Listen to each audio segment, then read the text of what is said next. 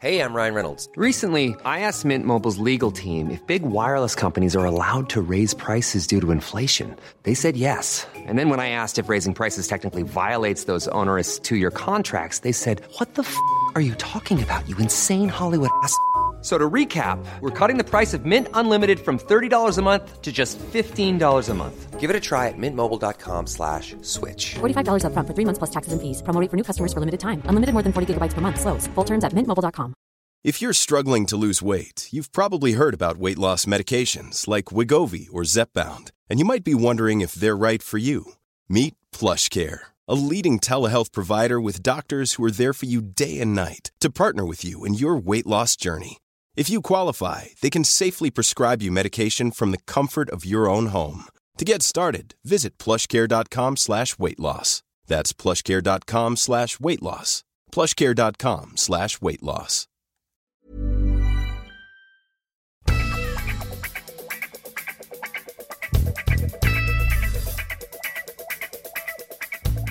Hei og velkommen til Paradise Hotel og Reality TV, hjelpsomhet og ære, og hei til alle russebussgutter der ute.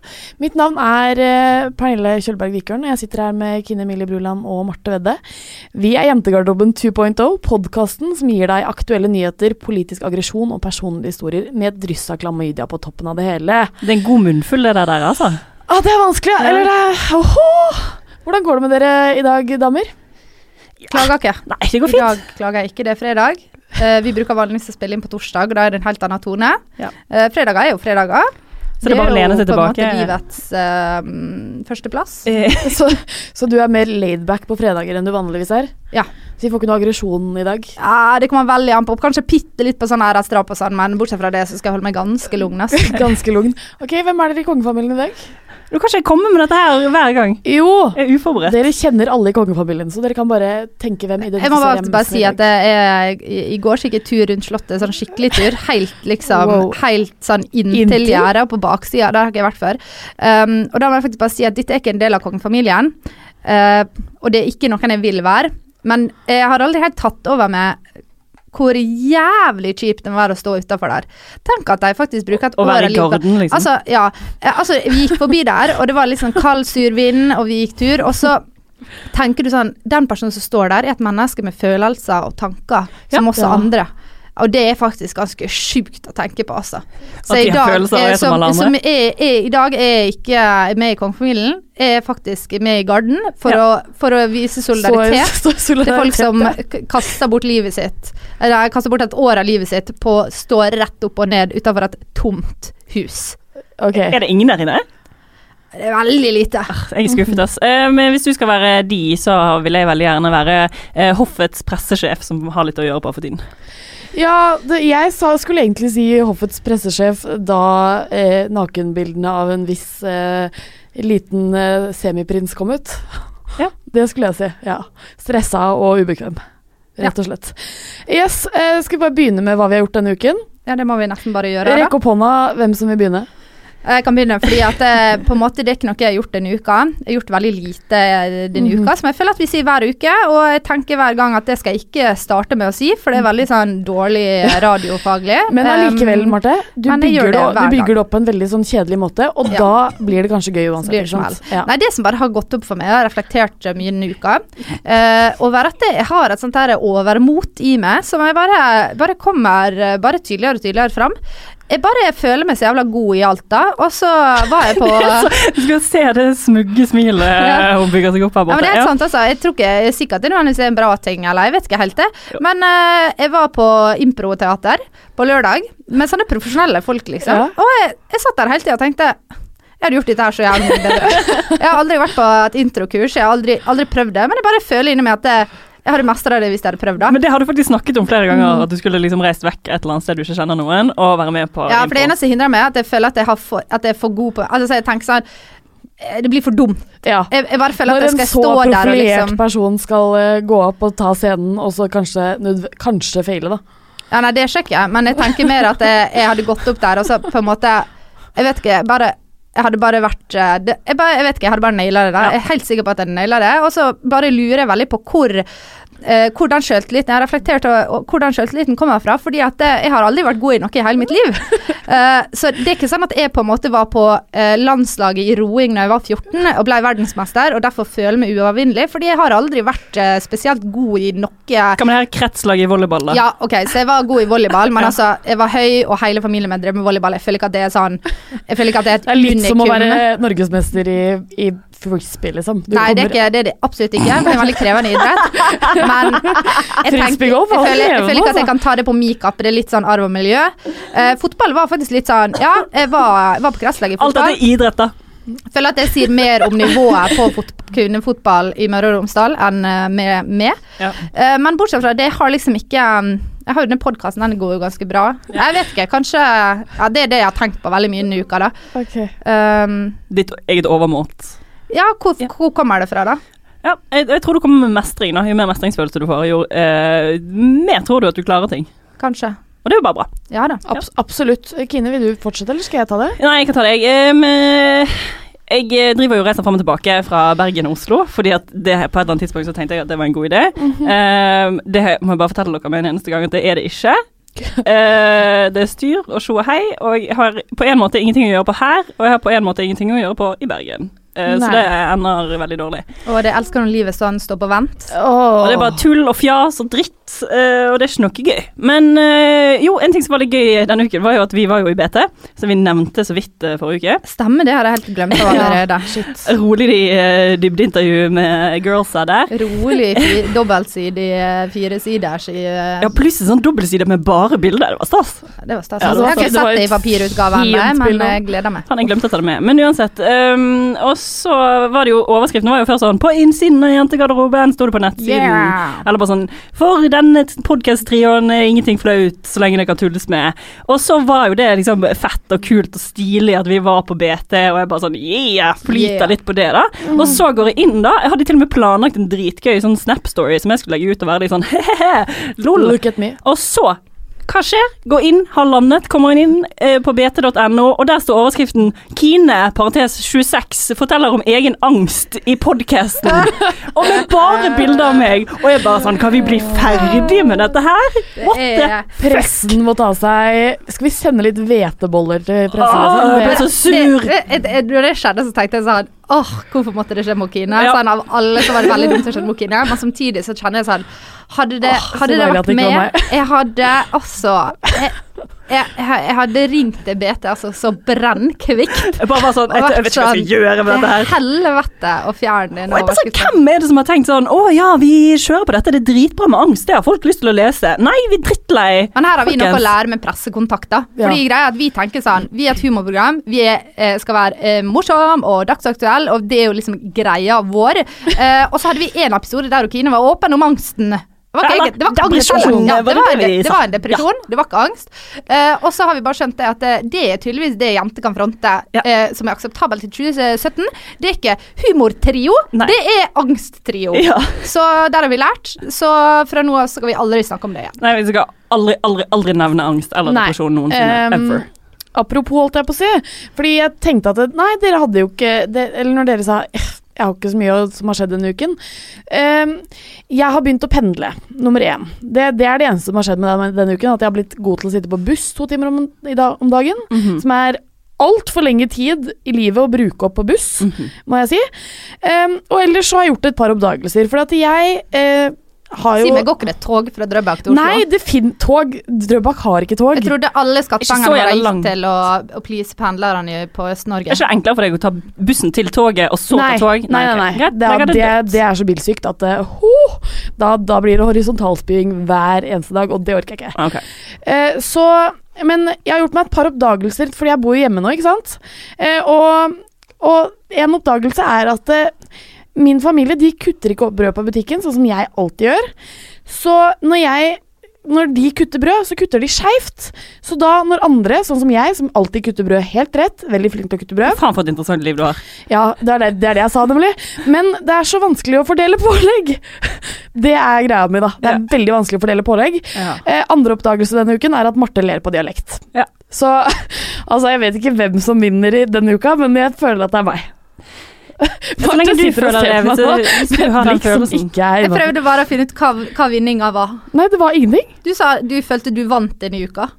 Ja, det var en såkalt ironisk distanse til eget liv. Det var vinning på dårlig måte? Ja, jeg vant I kjedsomhet denne uken, rett og slett. Gratulerer. Yes. Gratulerer med det. Noe annet som har skjedd denne uken at Paradise Hotel har begynt igjen. Så vi bare begynner helt enkelt. Har dere sett på? Ja. Hva syns dere? Love it. Jeg fornøyd. Ja, fordi at jeg har ikke sett på. Jeg ser ikke på. Du har jo ingenting å gjøre på. Og du sier det med en sånn jævla tilfredsstillelse, stemmer det, som om du hever det over. Og det det vi skal snakke om her I dag. Å heve seg over Paradise Hotel. Nei, og heve seg over holdninger man har mot deltakerne. Nei, heve seg over Paradise Hotel. Ok, du synes det det jeg skal snakke om. Jeg vet ikke hva dere skal snakke om. Jeg skal snakke om folk som heves over Paradise Hotel. Vi bare trekke frem hvor ekstremt mye grining det har vært I løpet av en uke på Paradise. Jeg har gjort en bemerkelse på årets Para, som litt gøy. Ja. Jeg ser jo på alt med et litt sånn feministisk skråblikk. Ja. Og jeg har selvfølgelig lagt merke til at jeg skal ha litt sånn kvinnene skal få lov til å bestemme. Det har jo vært fett. Det jo greit. Det jo på en måte, det bytter jo på sikkert hele tiden. Men jeg synes klippinga jævlig gøy I år, fordi at jeg føler at de har liksom faktisk gått litt inn for å ikke nødvendigvis klippe ut ifra hva folk forventer, men faktisk klippe ut ifra litt sånn annen vinkel. Sånn som for eksempel på parseremonien I går, på torsdag, jeg skal ikke spoile hvem som røyk ut, men det som skjer at alle gutter griner, og så tar de liksom klipp fra hun ene jente som bare sånn, vi har vært her I 5 dager, faen meg tar dere som det ingen av jentene som gråt, og alle guttene står og strigriner, og det bare sånn, det har sikkert skjedd mange år før at det har vært tilfellet, men de har bare alltid klippet det til liksom sånn, alle var så lei seg. Jeg synes det litt sånn kul rolleskift I kjønna da, at det der faktisk tør å klippe jentene ganske tøffe, og guttene ganske eller ikke, jeg skal ikke si men følsomme da. Ja, men det en seier for begge kjønna. Apropos klipping, det var derfor jeg sluttet å se på det, fordi at det var en sesong her, jeg lurer på om det var ikke forrige, men før der, hvor det var så vanvittig mye dødtid. Og da tenkte jeg sånn, enten så må de gjøre noe med måten de setter opp dette her på, eller så må jeg slutte å se, og de gjorde ikke noe med måten de satt opp på, så jeg sluttet å se. Og det derfor jeg sluttet. Kan du stille krav, ass? Steke. Det viktig å stille krav til TV3. NRK med TV3. NRK også, men ja. Men en ting jeg la merke til da, som jeg synes litt dumt, for det det noen av dere som husker, var det I fjor, at Sandra Lyng hadde release party på singelen sin inne på Paradise Hotel. Det husker jeg også, og det det mest legendariske øyeblikket som jeg liksom har opplevd, for der kommer hun liksom, og så det sånn, jeg vet ikke, 10 deltakere som der inne, og alle bare så sykt gira, kommer inn på liksom, gå gjennom en port, og der står Sandra Lyng, og alle bare begynner å skrike, fordi det en kjendis I nærheten. Og det det kleineste som men det fordi, se for dere dette, å være innelåst, det jo et par regler som blir satt med, det? Du har bare vært der I 3 sekunder, de har ikke vært der noen lenge. Men også, det et par regler, du får ikke lov til å snakke om politikk, du får ikke lov til å snakke om nyheter, du får liksom ikke lov til å snakke om sånne type ting, og det sånn, det måte på hvor mange festlige fylla-historier et menneske har, hvis man ikke heter Marte Vedde. Og da det liksom, det tar litt stopp da. Det har jo bare drukket I 2 år når de kommer inn. Det jo jævlig unge. Det ganske sykt mitt Paradise. Jeg husker så godt når jeg så på Paradise og tenkte sånn, oi, de var liksom store. Ja, vet det. Men jeg tror også at alderen har gått ned på deltakerne, fordi jeg husker når jeg var sånn 19-20 og så på, så var alle, jeg føler at alle var 26, 27. Ja, okay. Sånn at Nicolas Vindell og Petter Pilgaard, de var jo sånn rundt 30 når de var med. Var det? Ja, Petter Pilgaard fylte 29 på Paradise. Men alle disse her, de som med nå jo 20 og 21, og så det en som var 26 som var med, og alle bare sånn her, han så gammel. Pappaen I gjengen. Men poenget vårt var at vi går vel ofte inn I sånn modus hver gang Paradise Hotel kommer, der vi som mottakere av dette vakre programmet stiller oss veldig over de, og tenker sånn, jeg så mye bedre enn dere I absolutt alt dere holder på med. Og det det som kanskje litt problematisk. Vi ferdig med det?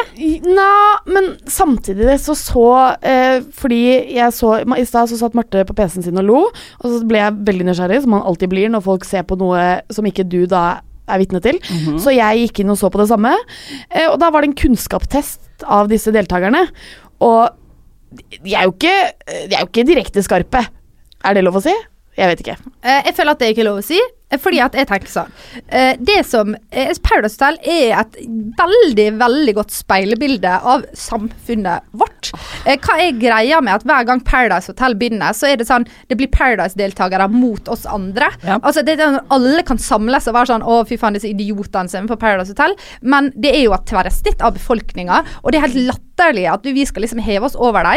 Altså, vi lever et sekund av universets eksistens, og hvis du har lyst til å være med på Paradise Hotel, ja, da må du for faen, jeg tror de vinner jævlig mye mer enn det vi gjør da, for de faktisk bare lever livet, de seg selv 110%, og de chiller, og vi sitter bare på vår høye hest og dømmer dem, og det forresten ei som med i år, og hun var på Utøya, og hun snakket litt om den introen sin. Ja. Og da jeg satt og så på det med noen, og så sier hun igjen sånn, hæ? Var hun på Utøya? Hvorfor hun med på Paradise Hotel da? Fordi at da får vi sånn her, sånn brist da, mellom liksom, hvordan kan du ha vært på Utøya? For de respekterer jo vi åpenbart, og så kan du være på Paradise Hotel, de respekterer vi ikke. Det bare, da må man møte seg selv i døra, og være litt sånn, shit, på bakgrunn av hva dømmer menneske? Dømmer du? Eller sånn, du automatisk liker alle som var på Utøya, men du hater alle som var på Paradise Hotel, det går ikke. Det jo sånn det det jo sånn, vi kjenner jo ikke disse menneskene, så du spiser jo bare det du får. Hvis du får bare fyllehistorier fra Paradise Hotel, og så får du historiene fra Utøya, så sitter du igjen og tenker men da må folk ta seg selv litt i nakken. Skal vi være så jævla det jeg også tenker da, alle, jeg tror, jeg kan si ganske sikkert, jeg i hvert fall har hatt lyst til å være med på Paradise Hotel uten kameraer. Det jeg den eneste her? Nei, selvfølgelig. Alle har lyst til det. Nei. Jeg har dritlyst å være med på et reality-program. Det eneste som stopper meg, jeg tenker at jeg hadde ikke kommet godt ut av det. Jeg så jævlig paranoid. Ok, jeg hadde blitt så jævlig paranoid av å være der inne. Jeg hadde klikket. Jo, men ta for eksempel da. Nå skal jeg dra litt paralleller her. Fordi vi har snakket masse tidligere om Sofie Elise. Ja. For hun jo en sånn typisk sånn person i Norge som har tatt en sånn kamp som har blitt veldig aktuell, der hun sier at jeg må få lov til å se plastikk ut, og fremdeles bli tatt på alvor. Vi kan ikke ha det sånn i liksom, debatten i Norge, at hvis du skal være kvinne og snakke om noe viktig, så må du ha på det buksedress og liksom håret bak i hestehale, og liksom være jævla streit. Fordi at du klarer ikke å fokusere på hva en kvinne sier hvis du har utringning, eller hvis du velger å ha på seg akkurat det hun vil ha, om være så hijab eller miniskjørt. Og det jævlig viktig å huske på at det faktisk, hvis du en av de ute nå som hører på, som tenker det at en kvinne skal få lov å ha på seg det hun vil, og fremdeles bli tatt seriøst, så synes jeg også at du skal tenke det at du skal få lov til å være med på Paradise Hotel og fremdeles bli tatt seriøst, hvis det det de ønsker. Ja, enig. Men jeg tenker sånn, det blir jo klippet og styrt og så hei, så jeg tenker sånn, alle må kanskje huske litt på det også da. Det jo bare det verste som blir vist, eller det beste, som jeg liker å kalle det. Ja, jeg synes jo det at disse mennesker kanskje ikke har tenkt gjennom hva de med på. Det jo et kommersielt program som tjener på at folk dummer seg ut? Ja.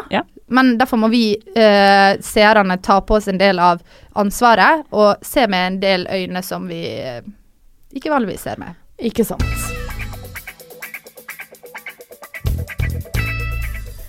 Jeg har tenkt litt i det siste på at kanskje jeg som person ikke nødvendigvis den rauseste eller på tilbudssida hva gjelder å gjøre tjenester for andre mennesker. Ok. Sånn, gidder du å gjøre et eller annet, jeg husker ikke, jeg kom ikke på noen ting akkurat, men gidder du å løpe ned trappa for å hente en fyr, så jeg sånn, kan ikke du gjøre det selv? Ikke sant? Jeg tenker at hvis jeg skal gjøre ting, så må jeg få noe igjen for det, og det veldig sånn dårlig innstilling, og det må jeg ta meg selv litt i. Men jeg lurer litt på da, fordi jeg vet at Kine, du jo helt strake motsetningen av meg, altså sånn 110% strake motsetningen av meg, så jeg lurer på, du ser på deg selv som en hjelpsom person? Ja, 9 av 10, tenker jeg. 9 av 10. Ja. Super hjelpsom, men det jo feil, for at alle gjør jo ting i håp om å få noe tilbake. Ja. Altså det sånn, du gjør ting til en viss grad, sånn, ok, nå jeg hyggelig, for dette trenger vi, og så kommer du til et punkt der du blir sånn, nå det kanskje på tide at bordene snur litt, og så må jeg få noe tilbake. Enten i liksom form av goodwill, eller hovedsakelig goodwill, det jeg vil ha. Ja, ok. Ja, det jo liksom dumt hvis man blir utnyttet da, tenker jeg. Det en rolig forskjell der. Ja. Men jeg føler liksom ikke, jeg jo veldig klar over at jeg sier ja til alt for mye. Ja, så for det på en måte en hårfin linje mellom å være hjelpsom og på tilbudssida og stå opp 4:00 på natta for å følge noen hjem fra bussen, på en måte, som du kunne gjort. Jeg kommer helt an på hvem det men ja. Jeg tenker også det en veldig stor forskjell på å tilby seg å hjelpe noen og bli spurt om å hjelpe noen. Det to veldig forskjellige ting, i hvert fall i mitt liv. Og jeg tenker at vi vet jo alle nå at man bare et produkt av det samfunnet man har hatt rundt seg. Og jeg, på akkurat samme måte, jeg har hatt en veldig lite krevende omgangskrets. Veldig få som har spurt, altså veldig sånn lite sånn spørre hverandre om hjelp. Når det kommer til sånn, kanskje sånn flytting, eller bli med på IKEA og handle, du vet sånne ting. Veldig lite spørring om det, og jeg spør veldig sjeldent om folk kan hjelpe med noe som jeg tenker at jeg ikke ville hjelpe andre med. Jeg tenker at hvis dere tilbyr seg, så er jo det helt prima, men jeg ville liksom tatt taxi eller leid et eller annet, eller jeg tenker med en gang i leibane da.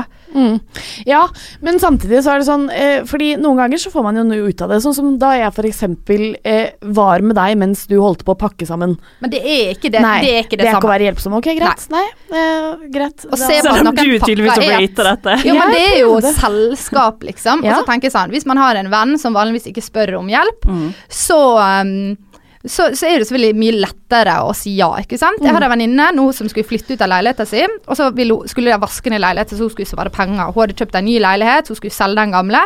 Og da det sånn, selvfølgelig må man trå til å hjelpe. Og da hun sånn, jeg bestiller pizza, dere får noe pils.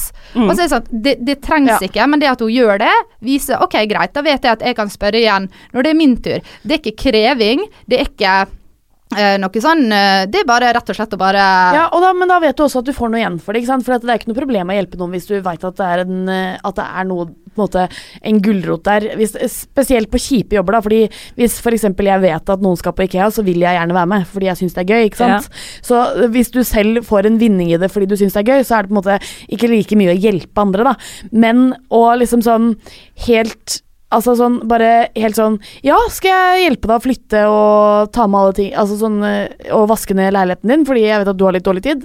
Nei, der ikke jeg. Kan jeg si også at det en jævlig stor forskjell på hva alternativet sånn som venninna mi skulle vaske ned leiligheten, så vet vi at vi hjelper, i stedet for at hun betaler 10 000 spenn for å vaske ned leiligheten. Men det mest irriterende jeg vet, når folk spør meg sånn, kan du hjelpe med å bære disse 3 tinga til togstasjonen, eller så det sånn, det koster det 150 spenn å ta en taxi, vet du hva, da gjør du det.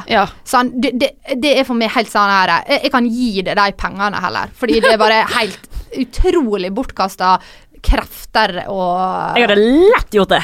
Ja, der hadde du gjort det, og da sånn, herregud, det det man bruker å spare pengene sine på. Det det som gjør livet mulig å leve. Det at du skal kaste penger på bæring. Det en gang man skal bruke Mastercard, så det på taxi. Så det på taxi hvis du, i stedet for å liksom få alle til å hjelpe deg med å bære ting ut. Og det noe helt annet med liksom, kan du hjelpe meg å bære dette ned til bilen, enn kan du hjelpe meg å ta dette her 3 kilometer fra en leilighet til en annen. Det var en gang, sånn 2:00 på natta, så våknet jeg av at det ding, ding, ding, ding på mobilen min, og da var det Kine som hadde låst seg ut, og det var sånn 5 meldinger om at hun satt ute og frøys midt på natta, og kom ikke inn i leiligheten sin. Det var dramatisk. Og det jo greit, sånn, det jo ikke noe stress for meg da å gå ned og låse opp døra og slippe henne inn, men hadde det vært med, så hadde jeg booket meg et hotellrom. Jeg hadde ikke ringt til folk og vært sånn, kan du slippe meg inn midt på natta? Men jeg har jo ikke penger til forbanna hotellrom, Marte. Nei, det greit, men jeg sier bare at det med, og da tenker jeg at andre også ville gjort det. Ja, skjønner. For det min virkelighet. Ja. Hadde du satt deg på hotell? Ja, det hadde jeg gjort. Ja, okay. Hvis jeg stod midt på natta midt i en by, og liksom alle vennene mine lå og sov, jeg hadde ikke tenkt tanken en gang, begynte å gå rundt og sitte utenfor leiligheten til folk og vente. Så jævlig ubehagelig, liksom. Da går du, så betaler du 800 kroner, du bruker 800 kroner på en piss uansett. Ja, det sant det. Jeg skal huske det til neste gang. Ok. Da skal jeg vurdere å gjøre det. Så moralen at jeg skal bli mer hjelpsom, og du skal bli mindre? Jeg vet ikke, jeg føler ikke at jeg trenger å være mindre hjelpsom. Jeg synes det hyggelig å være hjelpsom. Men når du går på bekostning av deg selv? Ja, men jeg synes, altså det greit at jeg mener at det går på bekostning av meg, men at når jeg merker at det går på bekostning av meg, så slutter jeg jo. Og når jeg merker at det blir utnyttet, så slutter jeg jo. Power to you, Kine. Hæ? Ja, power to you. Ja, men jeg gjør det. Jeg kjenner mine egne grenser. Kanskje ikke når jeg er ekstremt psykisk ustabil. Men, det skulle vi ikke snakke om lenger. Vi skulle slutte å snakke om at unnskyld, ikke plukk dette opp, Bete. Men sånn ellers, stålkontroll. Ikke tenk på det. Men det er hyggelig å hjelpe folk. Herregud. Bra. I 2010 så estimerte FN rundt 5000 æredrap i verden hvert år, men en rekke kvinnesaksgrupper har estimert de samme årene at det har vært nær 20 000 æresdrap. Lene Wold ga ut en bok i går, var det ikke det? Om mennene som æresdreper, egentlig. Og hun har intervjuet da gjennom 4 år, dratt til Jordan for å hun har intervjuet noen sånn over 100 menn, men hva er saken her? Jeg kan fortelle. Det altså, hun reiser til Jordan. Bakgrunnshistoria da en ung jordisk kvinne. Hun blir kidnappet og voldtatt. Etterpå så blir hun kjørt hjem til foreldrene sine. Hendelsen den gjør hun gravid, og for ikke miste ære så bønnfaller familien gjerningsmannen om å gifte seg med denne kvinnen. Hun sier da ja. Hun føder et barn, og et par år etter så skiller gjerningsmannen seg fra henne. Da hun gravid på nytt. Familiens ære i faresonen, og hun kjøres derfor ut i ørkenen. Hun blir drept med øks av sine egne søsken. Hun parteres foran øynene på sine egne barn, og dette da en klassisk historie på bakgrunnen til et æresdrap. Vi snakket forrige uke om kvinnedagen og kvinnekampen, og vi var veldig høylytte på det ved at vi mente at feminismen bør tørre å ta tak i æreskultur, sosial kontroll, en kultur som man gjerne knytter til dem som ikke er fra vestlige land. Så da må vi selvfølgelig snakke om det. Ja, helt riktig. Men det som er litt spesielt med akkurat denne saken, eller boken, er at den prøver på en måte å forklare gjerningsmennenes tankegang, eller faren til hun som ble drept, i stedet for å på en måte gå på frontalangrep og intervjue offrene. Det er litt vanskelig å intervjue et menneske som er død, men for hele tingen er at hun prøver å liksom se det fra andre sider, og ta litt sånn, og komme til roten i problemet da, for roten i problemet er jo ikke nødvendigvis eller det er jo at de dreper, men grunnet til at de dreper er jo på en måte roten her, hvorfor denne æren er så viktig, og hva som bygger det opp. Og det som veldig sterkt kom fram, når vi leste denne artikkelen som kom opp i Aftenposten, det var jo det at de skyldte absolutt ingenting på religion, men veldig mye på kultur da. Ja, kulturen i Jordan. Hiring for your small business? If you're not looking for professionals on LinkedIn, you're looking in the wrong place. That's like looking for your car keys in a fish tank. LinkedIn helps you hire professionals you can't find anywhere else, even those who aren't actively searching for a new job but might be open to the perfect role. In a given month, over 70% of LinkedIn users don't even visit other leading job sites. So start looking in the right place. With LinkedIn, you can hire professionals like a professional. Post your free job on linkedin.com/spoken today. På hvordan på mange måter styrer hele samfunnet der da. Ja, og det som skjer i dette her handler, det hun sier da, er at hun har fått massiv kritikk. Kommentarfeltet har eksplodert. Folk er veldig imot å prøve å forstå ting som er vanskelig. Vi har jo snakket tidligere om at vi har prøvd å forstå voldtekt, prøvd å forstå pedofili. Det er dritvanskelig, for du har lyst til å si at pedofile er monster, du har lyst til å si at voldtektsmenn er monster, men det er ikke realiteten, det er helt vanlige folk. Og for å kunne forhindre at noe skjer, altså at noe ulovlig skjer, så må du forstå hvorfor det skjer. Og det som er når folk ikke vil forstå, men bare fordømme, det som skjer det, at man finner alternative årsaker til for eksempel æresdrap, så sier man det er på grunn av islam. Fordi det er den letteste knaggen å henge alt på. Vi bare sier, vi driter i alt, det er religion som er årsaken. Men akkurat denne saken viser jo egentlig det stikk motsatte. Det som disse guttene sier er at det er et samfunnspress, det er strukturen i samfunnet som gjør at de må nødt til å gjøre dette her. De ser rett og slett ingen andre utveier, fordi at ære er så viktig, og for at du skal kunne overleve, altså tjene penger, få mat på bordet, så er det er så mye som er knyttet til familien sin ære, ikke sant? Og det er rett og slett, det var det hun fant ut da.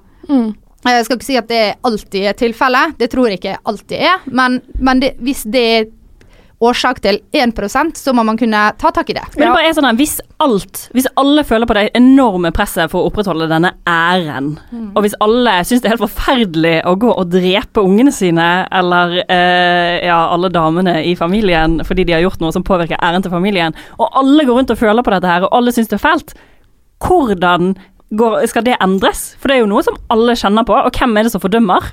Ja, for det som ganske fucka med denne saken at det som hun får mye kritikk for, fordi at hun sier at det viktig å forstå, ikke fordømme. Men så sier man sånn, ja ok, men disse som drepte, altså søskene til hun jente, som denne historien handler om som ble drept, de fikk jo fengsel. Ja. Det jo ulovlig å drepe folk i Jordan, uansett om det handler om ære eller andre ting. Så det blir jo allerede fordømt, så da må jo samfunnspresset være helt enormt, fordi folk villige til å bryte loven, og det de gjør at de sender de yngste søskene til å drepe fordi de får lavest straff. Det som skjer da, som vi jo alle vet, som vi har lært, at vold avler vold. Så du traumatiserer en hel generasjon med 11-åringer, gjerne gutter, som må da drepe søstra si, liksom. Det kan jo du bare, kan ikke begynne å forestille hvor traumatiserende det og da livet ditt formet av det, og da sannsynligheten høyere for at det skjer igjen med kjæresten din, eller kona di, eller dine egne barn. Men blir ikke æren påvirket av at de sitter i fengsel også? Jeg skjønner ikke det. Nei, ikke på samme måte, fordi det det ikke, altså, de får jo en slags, sånn som jeg har forstått det, en slags status av at de tok hånd om problemet, og det jo det de sier, dette så viktig for de at det, altså sånn, det det verste de noen gang har gjort, men de vil ikke nølt med å gjøre det igjen, fordi det på en måte så stort da, og det som står her også at kvinnene har en anstendighet som de bare kan miste en gang, men har ære som alltid kan gjenopprettes. Og det jo på en måte, det jo dette æren som man jo gjør noe med da, hva så de kan liksom bare drepe seg til toppen i da?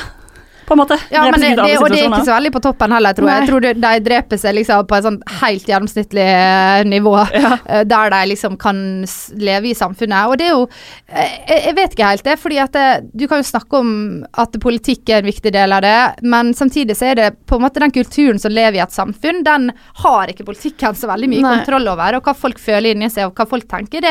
Hvis du står der da, og så har du 2 døtre, og så skal de giftes vekk, og så tenker du, faen, jeg vil jo at de skal gifte seg med noen de elsker, men jeg kan ikke. Jeg må velge den familien som har ære. Selv om jeg elsker den familien som ikke har ære, så må de bare gjøre det, ikke sant? Og så lenge det sånn samfunnet fungerer, på menneskenivå, så vil jo ikke det endre seg. Men jeg synes det så merkelig, altså alt med dette jo helt sykt, men for Jordan anerkjenner jo at dette et problem, og de fengsler kvinner for deres egen beskyttelse, altså de kan sitte inne i fengsel i opp til 18 år for at de ikke skal bli drept, og det liksom noe de tilbyr.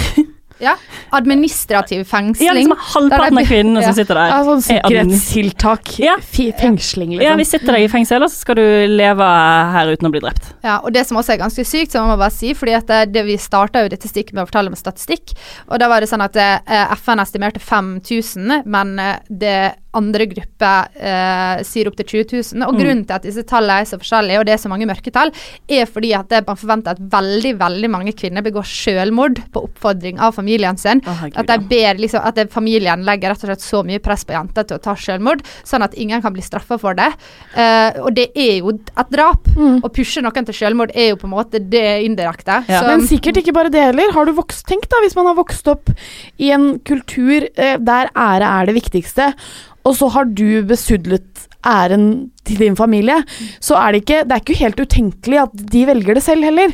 Noe som, det jo helt utenkelig for oss, men det jo ikke helt utenkelig at det, altså sånn, de har jo vokst opp med hele denne de vet hva som, hvis jeg gjør en feil, så må jeg bøte for den feilen, og det må gjerne skjes med livet, liksom. Og sinnssykt press, da. Ja. Og det jo ingenting, altså sånn, tenk hun som ble voldtatt, for eksempel. Det noen som begår en kriminell handling mot hun. Og så må du gifte deg med den. Men så må du gifte deg med han, ikke sant? Det jo et sånn forskrudd system, men hvordan endrer man på det? Det man gjør at man gir kvinner maktposisjoner. Ja. Jeg tenker det eneste politikken og liksom politikerne kan gjøre å heve kvinners status i samfunnet. Fordi at det en ting å sette inn straff. Det ikke vits. De ser at straffa ikke funker. De ser at på en måte ære viktigere enn straffa. Familier ikke bare villige til å drepe barna sine, de også villige til å sende barna sine i fengsel for å drepe barna sine, fordi at det igjen fører noe godt med seg. Ja. Så det som må skje jo bare at kvinners plass i samfunnet generelt i hele verden burde bli veldig mye mer hevet. Altså det burde ikke være noe tvil blant noen og hva verdi som ligger i å ha kvinner i samfunnet da. Nei.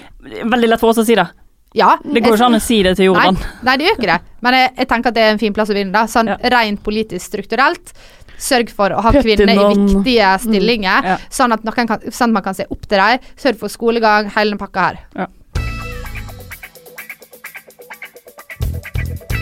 Fuck it up, det russetid. Hokke med hore og bange bitches. Fuck it up, det russetid. Ta med Kan ikke være det. Det en selvkomponert sang, eller? Speed og weed. Fuck it up, det russetid. Ja! Den ekte sang. Ja, det russetid. Hei!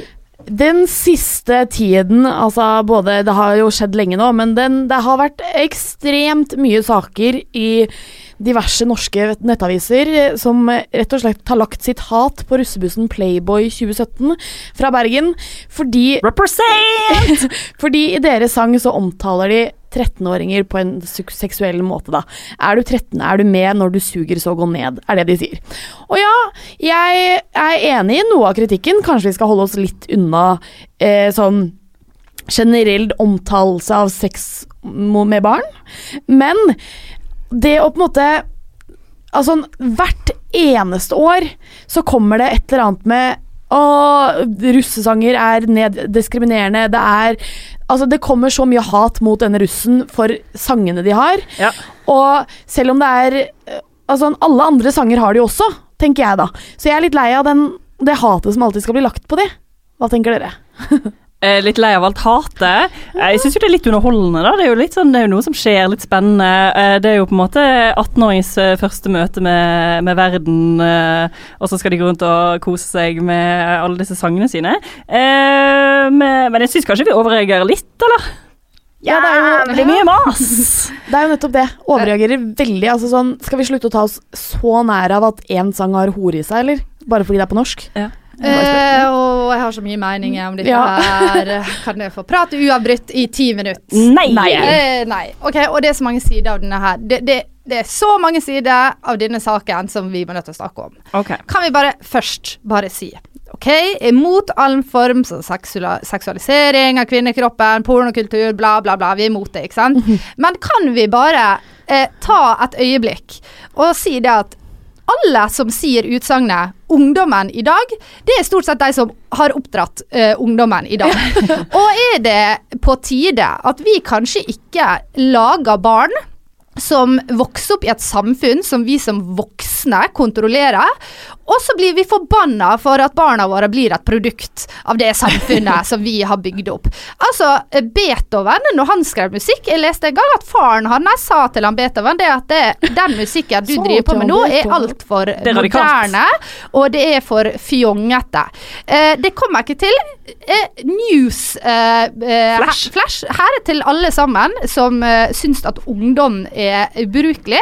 Det kommer aldri til å være tid i verden der voksne ikke ser ned på ungdom og syns at det de driver på med er forkastelig, og at tida vi vokste opp var bedre enn tida i dag. Sånn. Var det eneste? Det var det første. Ok, men jeg vil bare si en ting, fordi at det som er litt gøy da, som jeg tror veldig mange ikke tenker på, er at de som lager disse russesangene er jo mennesker som blir betalt, og som på en måte tar seg friheten til å lage alle disse sangene. Jeg tror ikke de får teksten av disse kidsa. Nei, du skriver ikke noe tekst selv, det kan jeg skrive noe på. Med mindre du spiller inn sangen din selv da, og er fattig. Det er jo noen som er det. Jeg er tilbøyelig til å faktisk si at rotet til alt ondt er foreldre. Ja. Fordi at når du får et barn, så har du et ansvar. Hvis du sitter og leser Harry Potter for barnet ditt, så sier du dette er bare en historie, dette er bare fantasi, han Voldemort, han finnes det ikke. Og det samme praten må du sette ned til ungene dine, så må du si at det du hører av musikk er ikke virkelighet. Det at noen synger i dag er det lov å være hore, det er bare en måte å uttrykke seg på. Det kan ligge veldig mye bak det kan ligge humor bak det kan være politisk protest. Man vet aldri. Og da må man lære barna sine å tenke litt kritisk.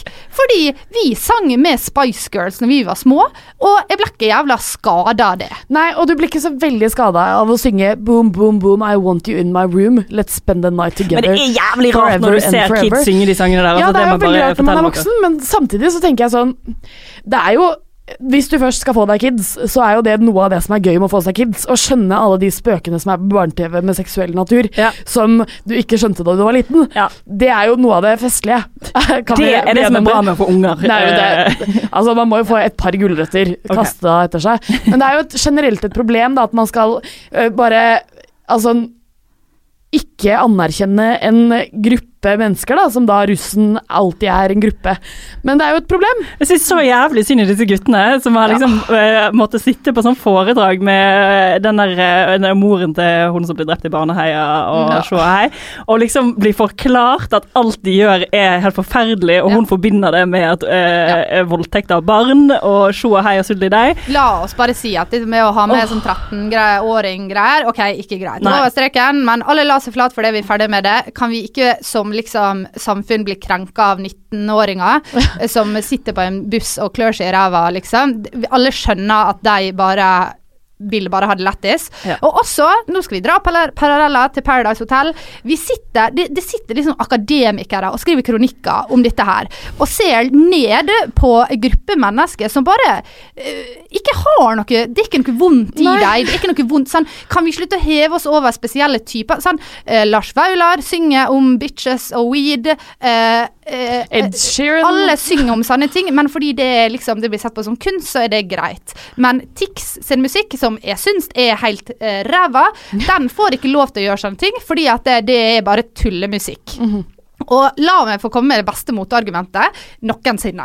Og nå veldig spent, du bygger det opp så jævlig bra. Ja, det som greier, det så grunnen til at jeg sier akademiker, fordi det var en akademiker som skrev en kronikk i NRK om at vi måtte sensurere musikk, bla bla bla bla. Jeg har et eksempel på land som sensurerer dritt. Det USA. I USA så det sånn at de aller fleste artister som gir ut musikk lager 2 låter.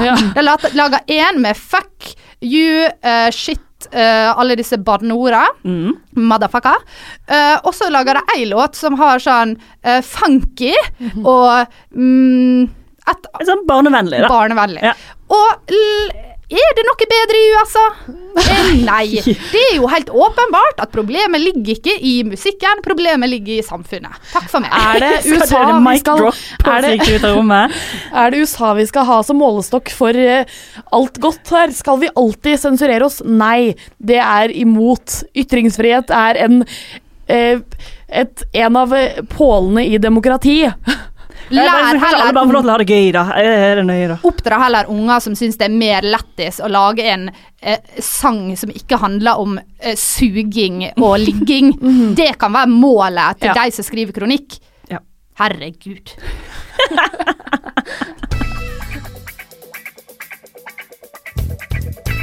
Vår sending ferdig for i dag, og hvordan synes dere dagen har vært? Vi kjører en generell oppsummering hver uke nå. Skal vi det? Jeg synes det har gått fint, jeg. Takk for meg. Jeg synes det har gått fint. Takk for meg. Vi snakket jo veldig mye om hvor rart det var å sitte i et nytt studio. Hvordan synes dere det nå? Nå går det helt greit. Nå går det fint. Det tok ikke så lang tid å venne seg til. Vi veldig tilpasningsdyktige, som betyr at vi kommer til å leve lenge. Men vi ferdige for i dag. Dere må som alltid begynne å følge Jentegarderoben 2.0 og abonnere på oss. Vær så vennlig og gjør det. Jeg orker ikke at vi skal ha lave lyttertall på den feeden. Ikke at vi har det da, men jeg orker ikke det. Og så må dere sende, hvis dere vil booke oss, så kan dere sende en mail til manageren vår.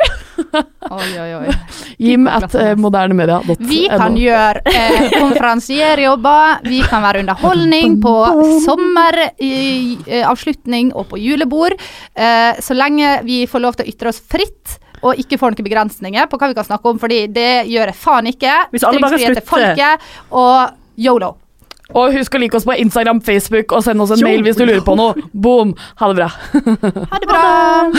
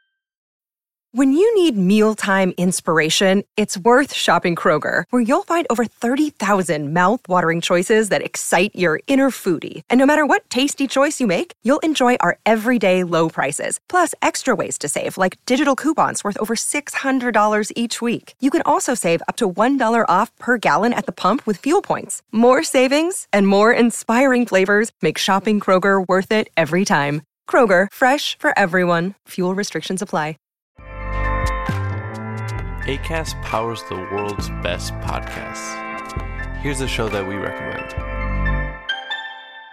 The Real Housewives is a guilty pleasure for most, but if you're looking to not feel guilty about that pleasure, tune in to Everything Iconic with me, Danny Pellegrino, where I break down all the messy moments and behind-the-scenes antics of Bravo's popular franchise. And on Everything Iconic, I also interview celebrity guests like Kelly Ripa, Keke Palmer, Drew Barrymore, Cameron Diaz, and more about their guilty pleasures, their past work, and so much more.